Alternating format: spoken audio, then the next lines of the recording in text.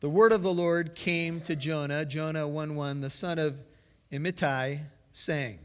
Now, when you see the phrase, the word of the Lord came, that's a very common description of how a word came to a prophet. We're not always sure how the word came, but the word of the Lord is a divine communication from God to man. Just simply put, when the word of the Lord comes to a prophet, it's a divine communication from God to man. In 1 Thessalonians 1:8, it can describe the gospel. In 1 Thessalonians 4:15, it can describe a divine promise. This I say by the word of the Lord. And then there's teaching about the rapture. In 1 Peter 1:25, it can describe the scriptures. The word of the Lord abides forever. So there is such a thing as the word of the Lord, distinct from the knowledge of man or what a man might say. It's a divine communication. And God has spoken. In fact, we call the Bible the Word of God. It is the Word of the Lord. So every time you open your Bible, you are reading a divine communication from God to man. You are opening up a book that is inspired by God, literally breathed out by God. There's a story in Exodus 9. Let's all turn to Exodus. That's the second book of our Bibles. Exodus 9, Moses has been sent to Egypt to deliver the people by God's mighty hand and by plagues. In Exodus chapter 9, there's a warning, a chance to flee from the hail that is coming, which is the seventh plague. Look at Exodus 9:18. Behold, Exodus 9:18, about this time tomorrow I will send a very heavy hail, the seventh plague, such as has not been seen in Egypt from the day it was founded until now. Exodus 9:19. Now therefore send and bring your livestock and whatever you have in the field to safety. Every man and beast that is found in the field and is not brought home, when the hail comes down on them, will die. Exodus 9:20. The one among the servants of Pharaoh who feared the word of the Lord, that divine communication, made his servants and his livestock flee into the houses. But he who paid no regard to the word of the Lord left his servants and his livestock in the field. Go down to verse 25. And the hail struck all that was in the field through all the land of Egypt, both man and beast. The hail also struck every plant of the field and shattered every tree of the field. A divine communication came through Moses to Pharaoh and simply said this: you have a little bit of time to heed the word of the Lord. Those who heeded the word, put their livestock into shelters, protected what they had, believed the word, and were the better for it. Those who mocked it, those who said, I don't believe that's going to happen, I don't believe any hail's coming, this is the seventh plague, so by now they should know that God's going to be good to his word, amen? And the hail came and it destroyed a lot of stuff. You see, if you go back to the book of Jonah, Psalm 18:30 says, the word of the Lord is tried. He is a shield to all those who take refuge in him. When he says something, it is going to happen.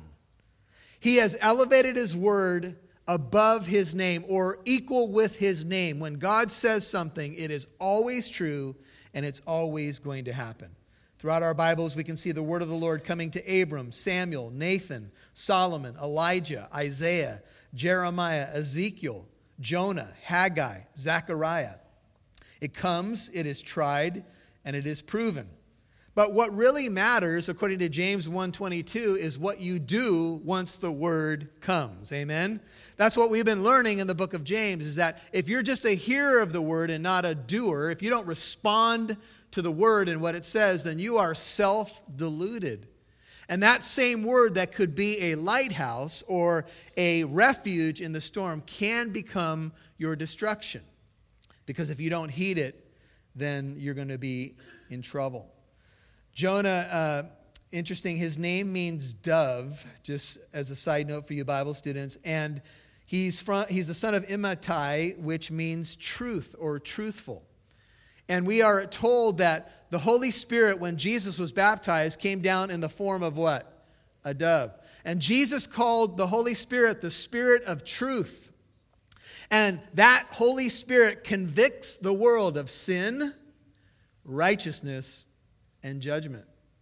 That's John 16. You can look at verses 7 through 9. So it's interesting to me that Jonah may be kind of in type as the Holy Spirit here, although he is disobedient at first. The Spirit goes out through the church into the world, crying out. But how will people hear without a preacher? How will they preach unless they are sent? The call of the church is to bring the good news of great joy, to tell it on the housetops. And so God's word to Jonah, very simple: arise, go to Nineveh, verse 2, Jonah 1, the great city. Nineveh was the capital of Assyria. Genesis 10 tells us that Nineveh was founded by Nimrod. So if you've ever studied the Table of Nations in Genesis 10, it was Nimrod who went out and founded Nineveh. Nineveh was the capital of a world empire called Assyria.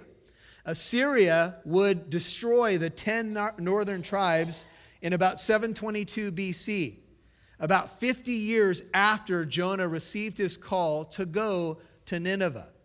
So there's an interesting connection here to what's going to happen in the future for Israel and Jonah's call as he is called to preach against this great city. Some believe that there were as many as 400,000, 500,000 people in the city, 4 times bigger perhaps than Corona, 3-4 times. And he was to cry against it. The word cry is kara or korah in Hebrew. It means to call out, to recite, to proclaim. He was to cry out or preach, NIV, against it for their wickedness. Their wickedness, verse 2, had come up before the Lord. It was swelling up to confront the Lord. There's language in the Bible that sometimes what happens in a city or a nation, it takes time. This is the picture that's painted in the Bible before God says enough is enough. He gives a space of time for nations and individuals and families. And so Jonah got the call. He was to go and cry out.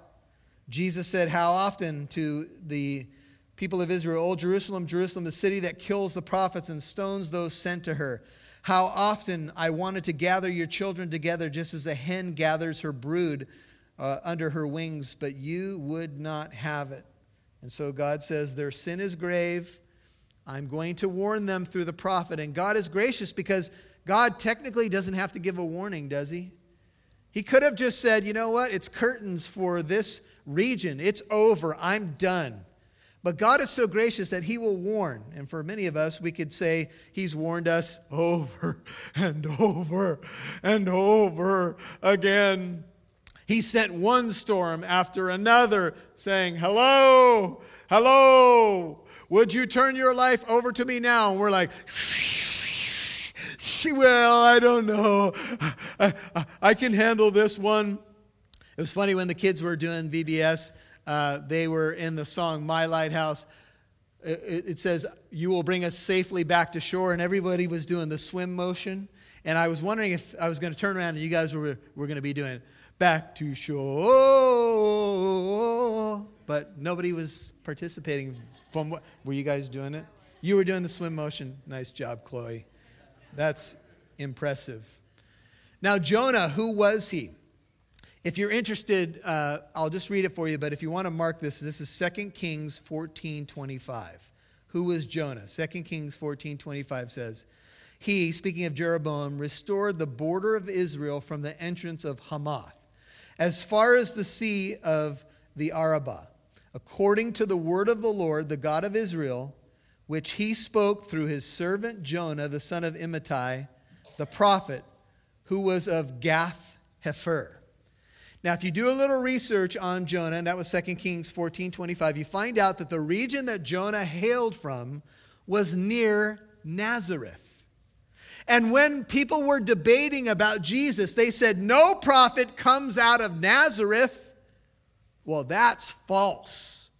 Because Jonah, the great prophet, hailed from the northern part of Israel, call it the Galilee region, from the area of Nazareth, where Jesus would come from or grow up in some 700 years later. And so even the so-called experts apparently didn't know their Bible very well. And so God's call is simply arise and go. That's what he calls the church to. He says, go and make disciples of all the nations. He says, go to this great city, cry against it, because there's a lot of wicked things going on. One of the sons of Shem was named Asher. Assyria which the capital is Nineveh, probably comes from his name. You can note Genesis 10 through 12, and Genesis 10:22. The name Nineveh is derived from Ninus, or from Nimrod, which means the residence of Nimrod, or Nunu. I'm reading from the MacArthur Study Bible, Akkadian for fish. The people worship the fish goddess Nanshi, the daughter of Ea, the goddess of fresh water. And they worship Dagon, the fish god, who was represented as half man, half fish. Don't you find it interesting that these people worshiped a fish god, and Jonah is going to be thrown up on the shores, regurgitated by some sort of major big fish, and they believed in a fish god. And I think God's saying, hello, I speak fish. I made the fish of the sea. I made the waters. I made the land. Stop worshiping fish. Now, for those of you who are VeggieTale fans, how many of you saw the story of Jonah, VeggieTales? You remember the wicked deed that was done by the Ninevites was they were fish slappers. Here's what they did. They went around hitting each other in the face with cold fish. They were a terrible sort of individuals. And so God called Jonah to a bunch of fish slappers, right? To try to save them. That's a funny way of saying they did a lot of evil, and indeed they did. They were a warring type of people. They were brutal in battle. Nineveh was located on the Tigris River. 50 years later, 722 BC, as I mentioned, they would destroy the northern kingdom. Assyria would take the 10 tribes of the north into captivity, treat them brutally. This raises a question. If 50 years later, this was going to happen, why did God send Jonah now? Why not just wipe out this people that was ultimately going to destroy the 10 northern kingdoms? Because Assyria became a tool in the hands of God to deal discipline to his people, and God had a master plan.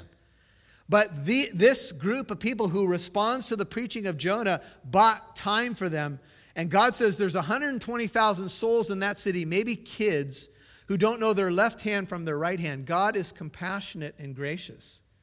Oftentimes, I think all the time, more than we are.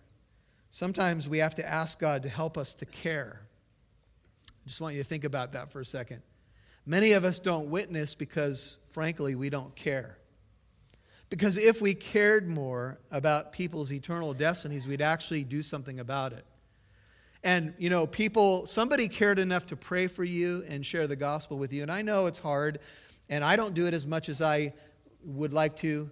And I know it's risky, and I know we all have those issues with do I know enough, and we have fear of rejection and all of that. But God's called us to share good news. Assyria was known for its constant military campaigns, its base cruelties. As I mentioned in a funny way, they were fish slappers. This is from Eric Metaxas's book. The people of Nineveh were a mean old sort. They wouldn't do dishes. They'd squirt the inside of knishes, which is, I had to look this up. This is a dumpling of dough stuffed with a filling. They'd squirt it out. Terrible thing. And worst of all, they'd slap each other with big smelly fishes. But God loved those Ninevites and wanted them to change. And he sent Jonah with a special message to save the day. Will the Ninevites listen to Jonah and obey God's wishes and stop slapping each other with those big smelly fishes? Well, that's the question, isn't it? What does any people do with the Word of God when it comes? A couple of parallel passages, I'm not going to go there, but to describe this warring Assyrian people is Nahum 3, 1 through 4. They're called a bloody city full of lies, many slain. They have many harlotries, there's sorceries, there's magic, there's all kinds of terrible stuff going on. Nahum 3, 1 through 4. Nahum 3:19 says, there is no relief for your breakdown, your wound, and this is all about Nineveh in Nahum. Your wound is incurable. All who hear about you will clap their hands over you, for on whom has not your evil passed continually? When they are judged, God says everybody's going to be excited that you went down because you didn't do good to anyone. And Zephaniah 2, 13 and 15 says, and he will stretch out his hand against the north and destroy Assyria, and he will make Nineveh a desolation parched like the wilderness. Ultimately, in about 612 BC, Nebuchadnezzar, king of Babylon, destroyed Assyria. And that's how the world empires go down, from Egypt to Assyria to Babylon to Medo-Persia to Greece to Rome and so forth. So as you think about what Nineveh was, it was the capital of this great world empire. And God said, go. And Jonah said, nope. Sometimes when God prods us to do something within our right of free will, we can say no. How many of you would confess? You don't have to raise your hand. But how many of you have felt the nudge of the Holy Spirit and simply put, you have to admit, you just said no. Oh no, I won't go. In fact, some of you have hesitated on even taking the Firm Foundation class because some of you believe that if you're known, if you raise your hand and say, here I am, Lord, send me, God surely is going to send you to some bush country way out, right? I'm afraid, Lord, of what you might do to me. I'm comfortable here in my little city bungalow that I live in. My friends, hey, look, if God puts something on your heart, he will give you a passion for that thing, whatever it may be. But Jonah didn't want to go. He was good with God judging those Ninevites. They were evil, and they had done evil to Jewish people as well. And Jonah was kind of like, no, I don't want to go. I'm good if you judge those people. Lord, I'm good with it. Just in case you want, I'll send you an email to confirm. I'm good with it if you judge those people, right? And apparently, as you think about your Bible, can you think of a story of a prophet that's sent to another nation to preach? Start thinking. Think of all the major prophets that show up in the Bible. Who do they preach to? Israel. But in this case, Jonah is sent out of his nation to preach. And so Jonah rose up to flee, verse 3, to Tarshish from the presence of the Lord. So he went down to Joppa, that's a coastal port, found a ship. Joppa, by the way, is the area where Peter saw a vision in Acts chapter 10. And he was hesitant, and he saw a vision of a great sheet. And some men showed up at the door, and Peter was hesitant. And the Holy Spirit said, don't be afraid to go with those people. I've sent them. And Peter went to the house of a man named, remember? Cornelius. And he was hesitant to go into a Gentile house, but then he realized, I'm supposed to preach the gospel. And the house of Cornelius got saved, and there was a big baptism service that occurred there. And there is a parallel between the call of Peter and the running of Jonah. Jonah was supposed to go to Gentiles, non-Jews, but he didn't want to. And so he ran. He went down. You're going to see the word down several times. He paid the fare. Whenever we run from God, the ticket can be there, but when we punch it, it's very expensive to run from God. In fact, it may cost you everything. And many people punch tickets every day running from God, and the devil will always have a ship going to Tarshish if you want to run from God. Amen? He'll make it easy for you. Yeah, go ahead and go over here. And so he went down into it to go with them to Tarshish from the presence of the Lord. I'm sure it goes without saying, but I'll say it anyway. You can't run from the presence of the Lord. It's very inconvenient because he's omnipresent, which means he's present everywhere, which means no matter where you go, even if you're in a little dark corner, I don't know if he sees me now. If you're in the bottom of a ship somewhere and you just light a little candle, blow that out. I'm trying to make sure God won't see me now. He sees you. David would write in Psalm 139, where can I go from your spirit? Where can I flee from your presence? If I ascend to heaven, you are there. If I make my bed in Sheol, behold, you are there. If I take the wings of the dawn, if I dwell in the remotest part of the sea, listen to that. Even there your hand will guide me. Your right hand will lay hold of me. That's Jonah, Psalm 139, 7 through 10. In Psalm 55, verse 6, David said, "Oh, that I had wings like a dove." Jonah's name means dove. "And I would fly away and be at rest." Look, there's times in life, and sometimes it's times of pressure, and sometimes it's times of ministry, when it just seems easier to run. And some of you are runners. You run away from problems. You run away from the nudge of the Holy Spirit. You just are a runner. And at some point, you have to stop running from God. His plans are good. And by the way, He's faster than you anyway. He's going to catch you. He's the hound of heaven, but He's come to seek and to save that which is lost. As Jonah headed to Tarshish, all you have to do is imagine that Nineveh is east and Tarshish is west. Jonah went as far west as he could go. Some believe that Tarshish, there's a kind of a similar name in Spain, the southern coast of Spain. And some believe that Jonah's plan was even to get to the Americas, to North and South America. He wanted to get as far away from Israel and Jerusalem, God's holy place, if you will, as he could. So he said, I'm taking a ship and I'm going the other way as far as you'll take me. How far are you going? That's as far as I want to go. Take me to Tarshish, man. Punch the ticket. And off he went. But God knows where we are. He knows when we run. God will find us even if we go to the ends of the earth. And so Jonah said no. He paid the fare, and he was sinking in his spiritual walk. He went down.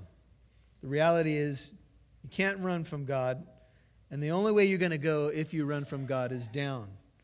Donald Gray Barnhouse called attention to the phrase, Jonah paid the fare. It was no doubt a very expensive ticket. Sin is always costly. He noted that Jonah did not get where he was going since he was thrown overboard, and that obviously he did not get a refund on his ticket. He said, when you run away from the Lord, you never get where you're going, and you always pay your own fare. But when you go the Lord's way, you always get where you're going, and He pays the fare, close quote. Which do you want to choose? Well, Jonah's in the boat. Maybe he kind of stealthily walked into the boat, tried to hide who he was. But the Lord, Jonah, verse 3, but Jonah, verse 4, and the Lord. You make your move. That's about the last move that Jonah's going to make here, by the way. Free will. This may rain on some of your parades, but here it goes. Free will only goes so far. As you say, I'm free to do what I want. Yeah, you can get in the boat, but God controls the sea. So if He wants to hurl a storm on the ocean, He can do just that. So Jonah's in the boat. Maybe he thought, oh, good. All right, I'm going to rest for a while. Oh, I hope He judges them soon. This is great. This is wonderful. This is awesome. And all of a sudden, the Lord hurled, great picture, a great wind on the sea, and there was a great storm on the sea, so the ship was about to break up. It was such a violent storm, NIV, that arose that it threatened to break up the ship. And I would imagine the ship was a pretty strong, sturdy-looking vessel, but it was nothing compared to God. To God, it was a dinky little boat in a bathtub. And there's Jonah on the boat. All right, my plan's working out. This should be cool, right? What's that noise? And the Lord hurled a great storm on the sea. What do you do when storms come? What do you do when things are all stirred up? George Whitefield said, all trials are sent for two ends, that we may be better acquainted with the Lord Jesus and with our own wicked hearts. Oswald Chambers said, if you're going to be used by God, He will take you through a multitude of experiences that are not meant for you at all. They are meant to make you useful in His hands. And so things were getting stormy. Things were breaking up. Jonah was on the run. And the same Jesus who calmed the storm in Mark 4, and the disciples were so amazed, they said, who is this that even the wind and the waves obey Him? The same one who can calm the storm is the same one who can stir it up. And not all storms are because we're running from God, so please understand that. We know we live in a fallen world. But some storms are because we're running from God. And this one is nothing less than that. And so here's Jonah. The sailors became afraid. They were expert mariners or sailors, verse 5. And every man cried to his God. That's what happens when a storm comes and your boat is breaking apart. There's no atheists in foxholes, and there's no atheists in ships that are breaking apart. There's no atheists in planes that are hitting turbulence. Have you noticed? Could you talk to the big guy? You're a pastor? Could you talk to the big guy upstairs and he calm down this turbulence? What big guy upstairs? I thought you didn't believe in God. Well, all of a sudden you become very spiritual when your life is on the line. And so every man cried to his God, and they were pagans. They did not believe in the true God. And they threw the cargo. They prayed, and they threw that which was in the ship into the sea. This is often what they would do when threatened, to lighten it for them. But Jonah had gone below into the hold of the ship, laid down, and fallen sound asleep. The storm's happening. They're throwing the cargo overboard. And Jonah, the wrong way prophet, is...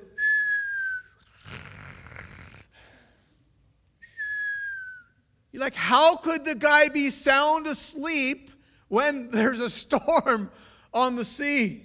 Maybe he was asleep because he was depressed. Maybe he was just trying to escape. So the captain approached him and said, how is it that you're sleeping? The ESV says, what do you mean, sleeper? How many of you have woken up your teenager that way? What do you mean, sleeper? Arise and Christ will shine on you. It's time to mow the lawn. You could use this, parents. This is great. Arise, sleeper. And they'll just...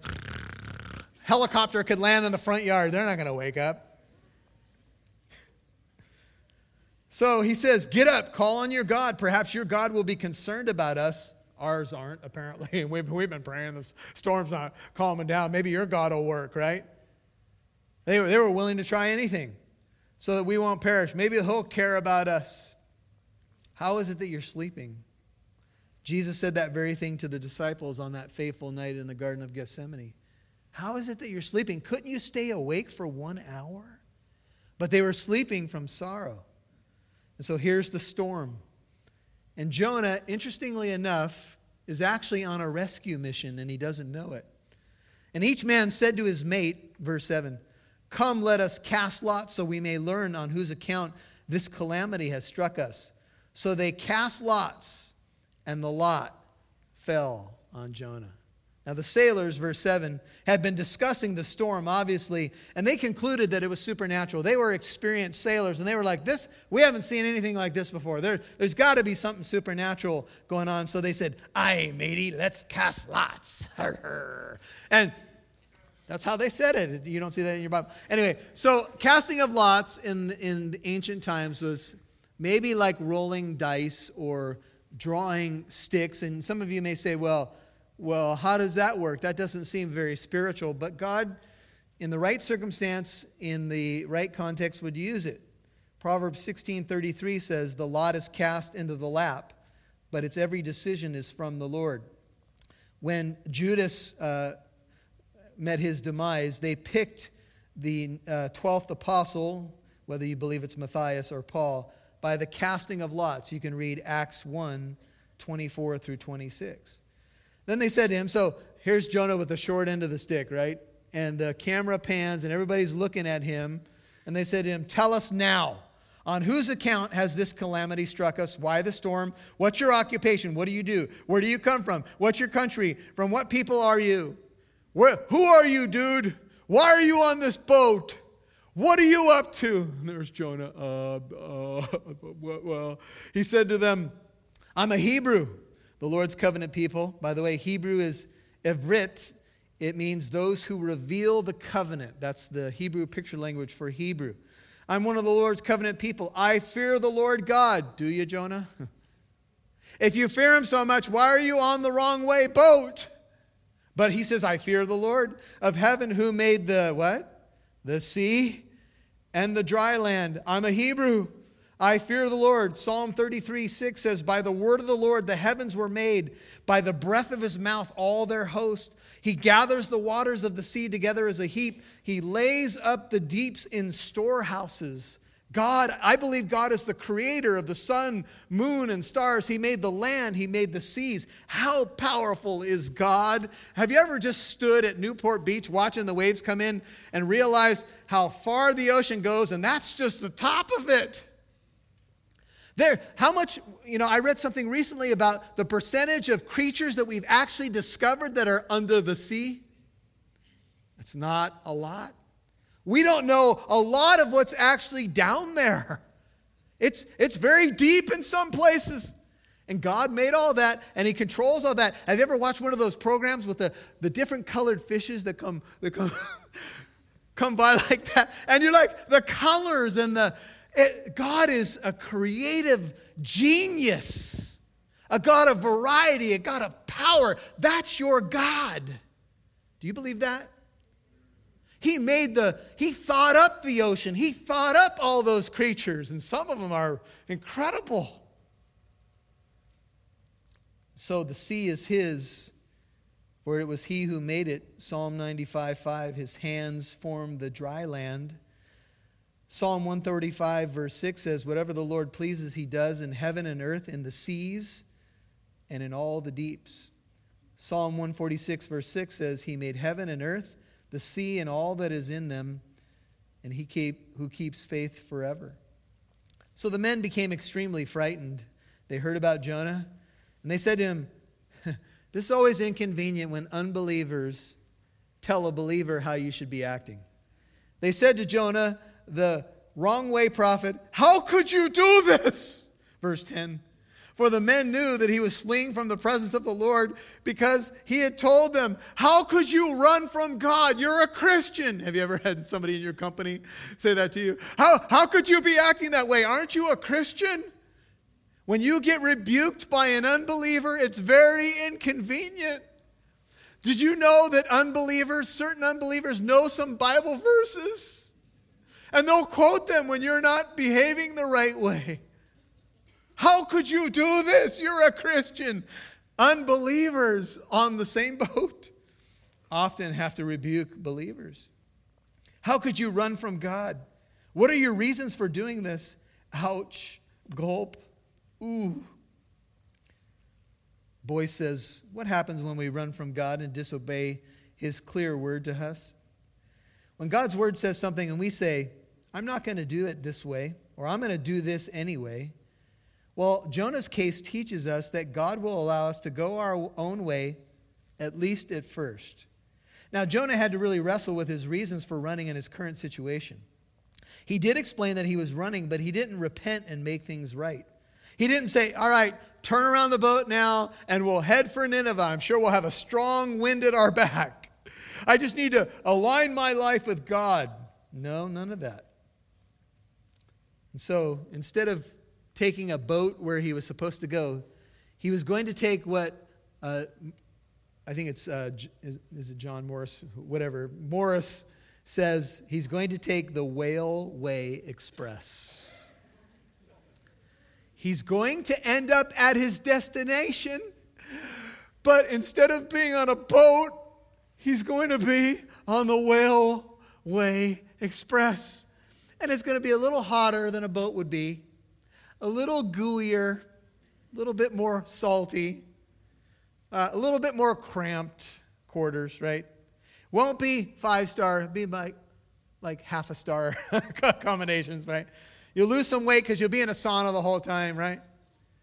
Jonah's going to get picked up. He's going to end up where he's supposed to go, but it's going to be less comfortable than it could have been. Can I get a witness? Anybody ever ended up where you're supposed to be in the end, but it was less comfortable than it could have been? Well, that's what happens with Jonah.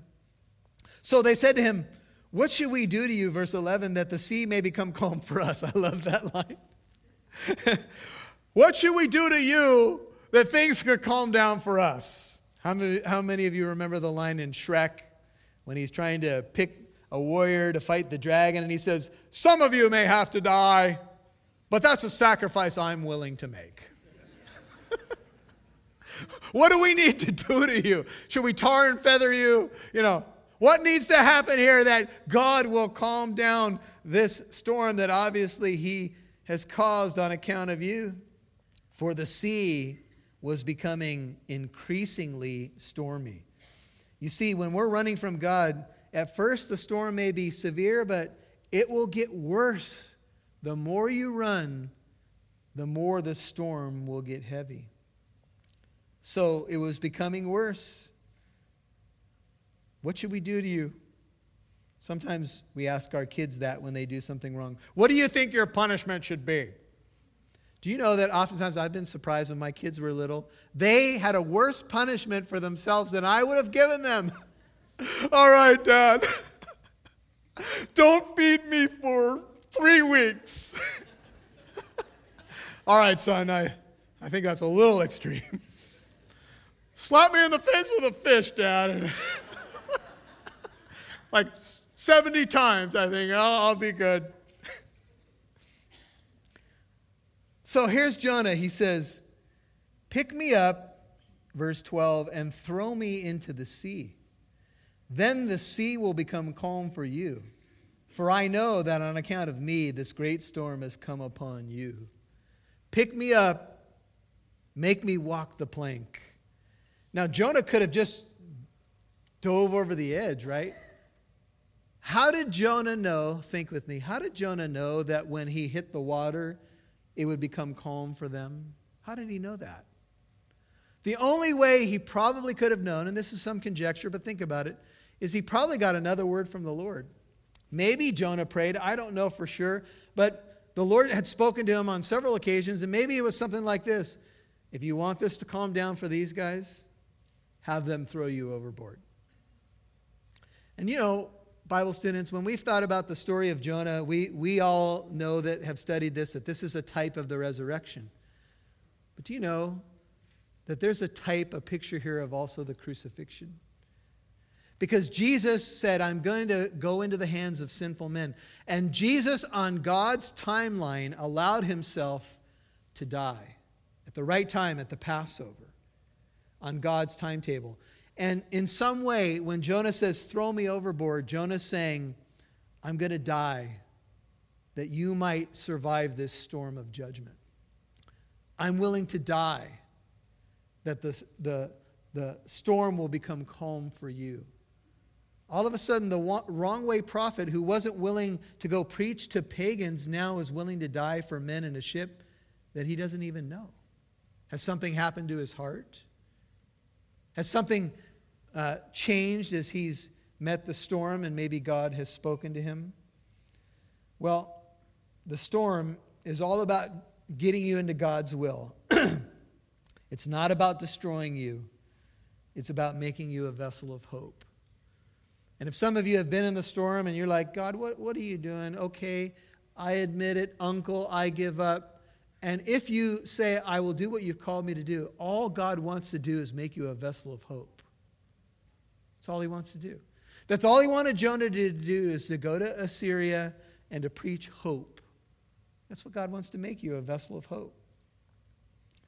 God wasn't through with Jonah, but he was going to have to go through some deep stuff. You see, brothers and sisters, I believe that God's mercy is driving all of this, the storm, the sailors, and I believe you're going to see that the sailors even get saved.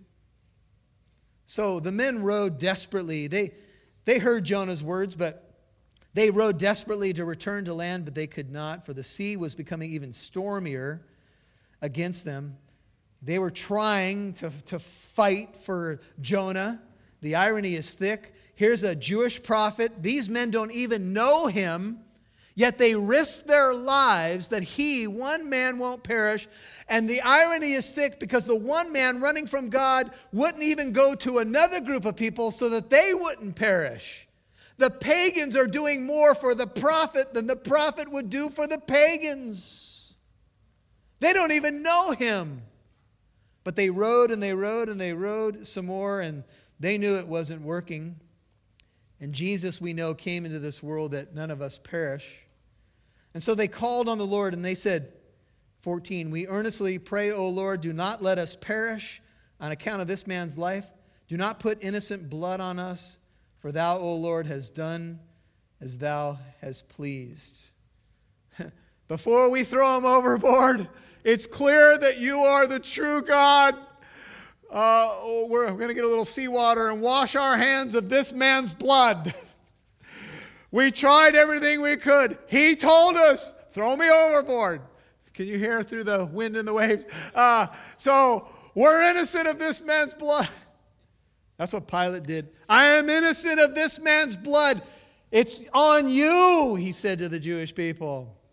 It's your responsibility. I wash my hands of it. And so they prayed. The question is, has Jonah prayed yet? Perhaps. Maybe not. And so they picked up Jonah and they threw him, 15, into the sea. And the sea stopped its raging. Maybe the moment he hit the cannonball in the sea, he hit the water, completely calm. And the sailors, if you're one of those sailors, are you amazed?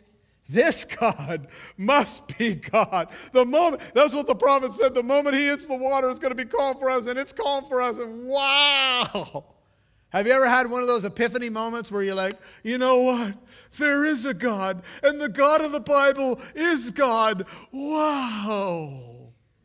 That's probably what was happening to the sailors. The men feared the Lord greatly. They offered a sacrifice to the Lord, a very Jewish thing to do, to approach God. And what did they do? End of 16. And they made vows. They offered a sacrifice, perhaps a dove or something like that. We don't know for sure. And they made vows. What do you think their vows were? Okay, apparently you are the true God. I will now follow you for the rest of my days. How many of you have made vows after God's calmed the storm? How many of you are in church right now because God calmed several storms, got your attention, and now you're in church and you've made some vows, something like this. Okay, clearly you are God, I am not. So I am now going to follow you. Praise God that he's so good that he would even spend any time to cause a storm and to pursue us. Doesn't it make you feel special that he cares about you that much? He could just let you go. He could have said, you know what? Up in heaven, he could have said, you know what?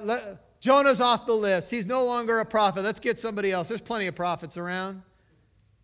But he doesn't give up on us, even when we run from him. And so there's Jonah in the water.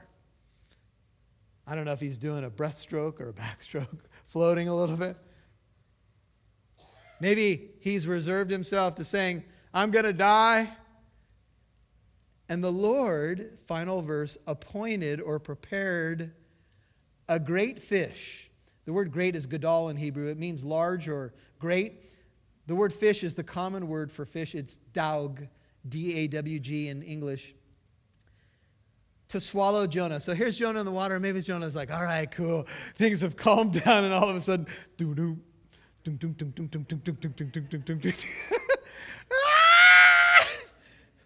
I would like to know if there's a viewing room in heaven and there's footage. Wouldn't you like to see the movie? Maybe it's one of the first movies you get to see Jonah in 5D. I don't know. Yeah, baby.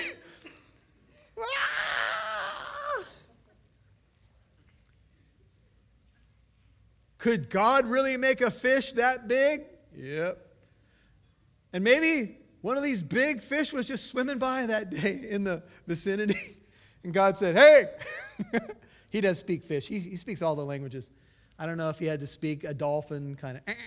I don't know. No, I don't think so. But anyway, whatever way, he got the attention, and the fish swallowed the wrong way prophet. Oh, my goodness. There you are running from God, storm-tossed. You jump into the ocean or you're thrown into the ocean, you think it's over. And your problems just got worse. But the fish was sent, please hear what I'm about to say, not to destroy Jonah, but to save him. The fish was sent to get Jonah to his destination, not to destroy him. I don't know if early in his life he had Hebrew swimming classes. I'm not sure. I don't know if he knew how to swim. I don't know much about Jonah other than what's in the Bible. But the fish was not a judgment. It was his salvation. It was to get him to his destination. And when storms and things like this come, and we're like, God, what are you doing? I don't understand. Can it get any worse? Sticky stomach acids, rancid smell of fish, seaweed hat. Some things from my notes as we wrap up. Jonah got a taste of death and hell. He got a taste of what it felt like to be abandoned by God, though he was not. Perhaps he got a taste of what the Ninevites would experience without the Lord. In a similar way, Jesus tasted death for us all. Into the dark abyss, Jesus was cast. Jonah went into the water of the abyss, and the fish looked like his demise. Jesus went to the cross, and when he went into the tomb, I think most people said, that's it, story over. Nobody comes out of places like that. But God is in the miracle-working business. And after 3 days and 3 nights, whatever the exact chronology, 3 days, 3 nights, how you work out all the hours, some of you have wrestled with that. Jesus Christ emerged from the tomb. He is risen. He is risen indeed. Do you believe that? And in Nineveh, a thrown-up prophet showed up. And he began preaching. And the next Family Sunday when we're together, we'll hear his message. Turn all the way to Matthew. I'm going to ask Shane if you can hear my voice to come on up. Matthew 12. I'm going to show you something that Jesus said, and we're done.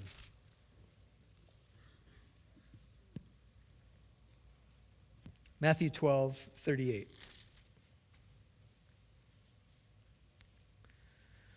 Then some of the scribes, Matthew 12:38, and Pharisees answered him, saying, Teacher, we want to see a sign from you. And he answered and said to them, An evil and adulterous generation craves for a sign. Yet no sign shall be given to it but the sign of Jonah the prophet. Matthew 12:40. For just as Jonah was 3 days and 3 nights in the belly of the sea monster, so shall the Son of Man, that's Jesus, be 3 days and 3 nights in the heart of the earth. The men of Nineveh shall stand up with this generation at the judgment and shall condemn it, because they repented at the preaching of Jonah, and behold, something greater than Jonah is here. Jesus has come. He has given us a sign, the resurrection.